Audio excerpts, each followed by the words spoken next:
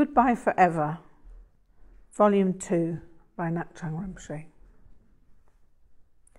Chapter 6, Part 1. Chapter 6, Samiling. The next morning I enjoyed a marvellous English fried breakfast cooked by the ladies. An hour later, straddling my 500 BSA chopper, I headed up the Gloucester Road and thence north on the M5. The M5 turned into the M6. I smiled at a sign that read "The North" and took it up to 90 miles an hour for a short spell. The road was almost empty, and so I felt easy about the speed. The M6 finally vanished into the A road that led into Dumfriesshire. I reached Lockerbie by the early evening and hooked off to Iskaldamere. Then suddenly I saw the sign for Samiling. I turned into the drive, parked my motorcycle, and entered the lobby of the lovely old building. There was no one around. I went and sat in the library. The door had been ajar, so it had revealed itself as a place to sit. After a while, a head poked around the door. "Are you," she looked at a sheet of paper, "Ngakpa Chögyam or Victor Simerson?" "Both," I grinned. "Which would you prefer?" "Which would be more appropriate here?" "Either, but I wouldn't know." "Well, Vic Simerson dresses like this, and Ngakpa Chögyam wears Ngakpa robes." "I choose..." "How do you pronounce your Tibetan name?" "Ngakpa Chögyam." "I choose Ngakpa Chögyam then," she smiled. "My name's Jan McCulloch, and I'm filling in for the secretary who's somewhere else." "Nice to meet you, Jan." "Nice to be met," she responded, raising her eyebrows in an unexpected manner. She showed me to my room, and as we ascended the stairs, Jan said, "You'll have to tell me what your name means later and how it goes with the robes." "My pleasure." "There aren't many people here at the moment, so I'll give you the double room at the end there. It has a nice view of the garden." "Most kind of you." A room to myself with a double bed. This was major comfort. I was delighted. Jan told me that dinner was available in half an hour. "It's just vegetable soup with toast, but it's good soup, unless you're one of these people who can't exist without meat." "No, I'm not one of those. I'm happy with most things. Vegetable soup sounds lovely, but is there butter or margarine for the toast?" "Butter if you're on my table. I bring my own. I can't bear margarine." "I think we're going to get on," she said over her shoulder as she disappeared down the hall. That was a good start, a friendly person. With any luck, they'd all be like this, and I'd have a splendid week. I went down to unload my roll bag that was strapped to the sissy bars, unpacked and settled into my room. It was a sparse room, but clean and airy. The last haze of the day was simmering on the window ledge and suffusing the room with hues, I recall, of ripe banana. Most people think that bananas are ripe when they're yellow, but by the time they're entirely yellow, they are actually starting to rot. They are perfect when there's still a green tinge on them, and they are ever so slightly crisp. I changed into my Ngakpa robes and descended into the dining room. And suddenly, all eyes were on me. I smiled and wished the gathering good evening and took a seat at what looked like Jan's table. Her knitted shawl was draped over the back of one of the chairs. Jan came and sat next to me after a few minutes, joined by a tall lady of about my age. Jan introduced her. "This is Kate Partridge. She's from Liverpool." Kate smiled. "And I live in a pear tree." "Hello, Kate. I'm Vic, or Chögyam, whichever you prefer." The pear tree was funny. I enjoy wordplay. "Can't say I'm very good at it," Kate replied. "But I was teased so much when I was young that I had to find something to say before the next idiot would ask me if I'd lived in a pear tree. Now I seem to say it out of habit." "Wise choice, but what do you say when you are wearing a habit?" I replied with a grin. Jan and Kate both laughed, and Kate said, "I wasn't expecting so much laughter here." "No one expects the Spanish Inquisition," I replied, and felt as if I'd landed in a splendid situation. Kate had long hair parted in the middle. She wore a collection of layered vests and long-sleeved T-shirts. Jan McCulloch I judged to be somewhat older, probably somewhere in her mid-30s. She wore what seemed to be a shoulder-to-floor garment made of thick jersey cotton. She had an assortment of them, as I was to discover, and wore a different colour almost every day. They all bore a placket down the front like a grandad vest. Wrapped around her torso, she wore something vaguely reminiscent of a corset, but it was evidently only modelled on a corset, as it was made of satinized cotton. These she also had in various colours. They laced up as an old-fashioned corset would have laced, but the laces were decorative rather than functional. It had the effect of turning her dress into an Empire Line garment. Kate was from Liverpool and came across rather like a female John Lennon.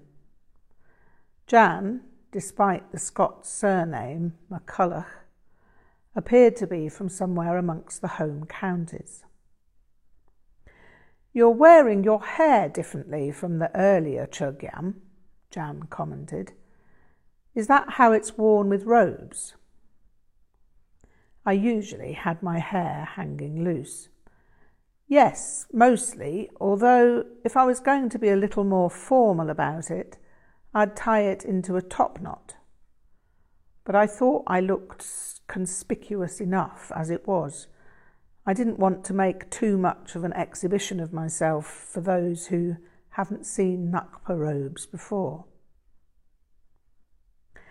As we were introducing ourselves to each other, having acquired toast and soup, a man sauntered over and demanded, albeit blandly, "Why are you dressed like that?" The voice was not one of friendly inquiry. What to answer? "Your guess is as good as mine?" "Quite frankly, fuck you, sir?" "No, neither." "What about it's a socially acceptable alternative to nudity?" "No, not really an occasion for wit. So I went for, I'd be most happy to explain, but first, would you be so kind as to tell me why you were asking?" He stared at me, slightly shocked at being held accountable for his intentions, not knowing what to say, and was about to reply when Jan shot him a severe glance. He turned on his heel with the look of one who has been reprimanded by a superior, and returned to his seat. Not a good start, I thought. Maybe I shouldn't have put the robes on after all. That's Jarvis, Jan commented with a smile. Don't mind him, he's a puppy. He wants to get me into bed, but he's such a little boy, I couldn't even think of it. That was a revelation. I'd never really met a woman with such force of personality before, apart from Annalie. Certainly Det had force of personality, but somehow it was held in place to cover what I'd discovered to be a vulnerable persona. Jan was clearly entirely self-confident. She was also kindly and didn't have to exert her evident personal authority unless she found it necessary. Are there many people like Jarvis here? I asked. Yes, a few, but don't let it worry you. It's often like this with converts of new religion. They're always more ardent than those born to it. They'll get used to you in a day or two, once they've got over the shock of the new, as it were. By the way, that was an admirable response you gave Jarvis. You managed to put him in his place without any aggression. It almost sounds as if you've had experience of making replies like that. Yes, I sighed, I have. I really don't like having to account for myself to a perfect stranger, and I don't like having to defend myself either. It would be easy to bark, but I refuse to be forced into counter-relation.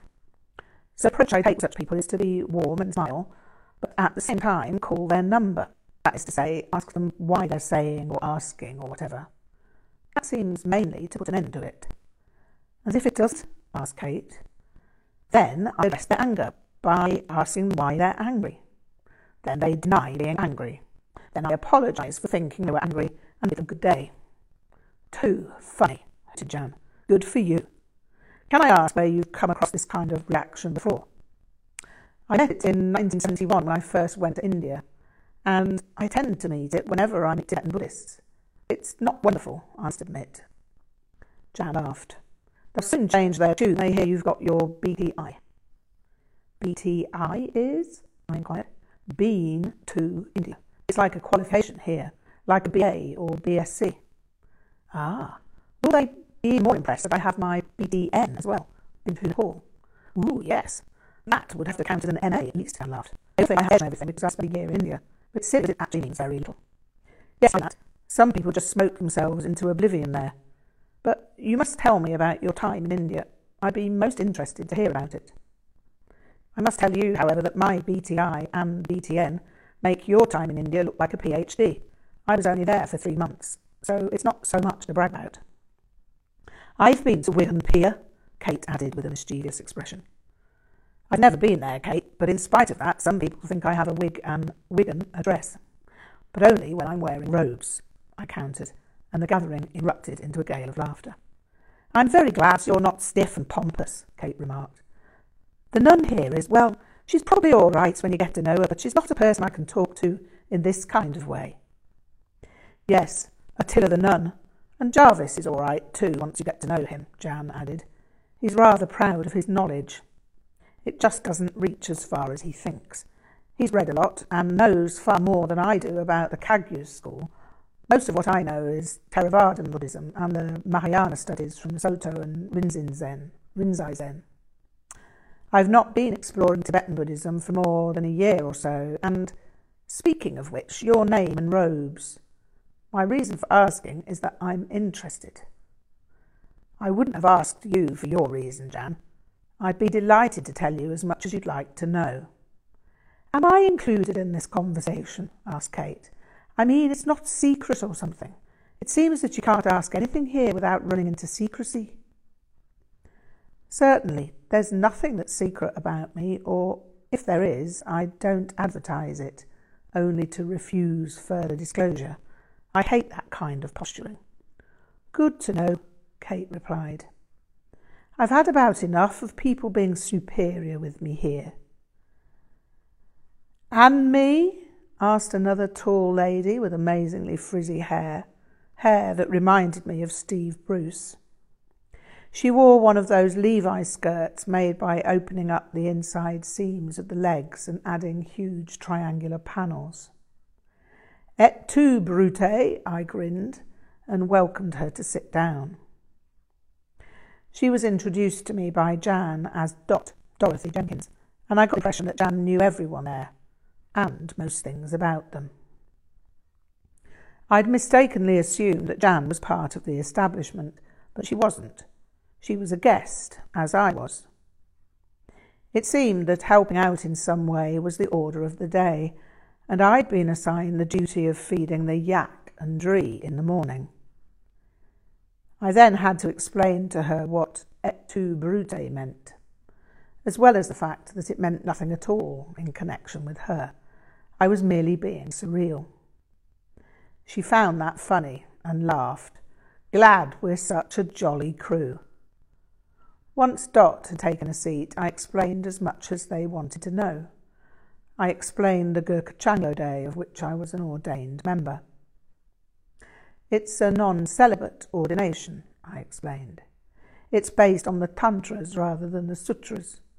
The monastic vows come from the sutras. They're the renunciate vows, whereas the tantric vows are based on the principle of transformation. Transformation? Queried Dot. Transformation is the principle of Tantra. It's based on the experience of emptiness. With Sutra, the principle is renunciation, because you're renouncing attachment to form in order to discover emptiness. Tantra then begins with emptiness and moves toward the non-dual experience of emptiness and form. So form, in terms of the dualistic rationale, is seen as something that can be transformed rather than renounced. Is this all a bit abstract? Well, replied Dot, it's a bit deep, but maybe you can give an example of what that would look like. Well, the basic premise is that we are beginninglessly non-dual. Enlightened? Asked Kate. Yes, I'll explain why I prefer the word non-dual later. And so, being beginninglessly non-dual, all our neuroses are simply distortions of the non-dual state. Because that's the case, all our neuroses partake of the energy of the non-dual state, and therefore can be transformed through tantric practices. So, as to what that would look like, greed would be liberated into generosity, equanimity and self-realized wealth. Anger would be liberated into clarity, the mirror-like state of undistorted presence. Desire would be liberated into compassion, the passion beyond passion, as Chögyam Rinpoche described it. Paranoia would be liberated into the unconstrained facility for self-accomplished action, and willful stupidity would be liberated into ubiquitous intelligence in all-encompassing space. And you know all that? Asked Jan. No, not in the sense of knowing it, like knowing my date of birth or anything like that, but I know it to the extent that I have a sense of its reality. I don't really know what to say beyond that. I know it intellectually, and I'm working toward knowing it experientially, but that might take the rest of my life. I'm glad you're not one of these people who try to put on a show of what they know, Jan grinned. I find that horribly boring. Yes, I replied. I don't even really like explaining it that much, unless someone asks, and then I never know how much or how little to say. I'd say you pitched it perfectly, replied Jan.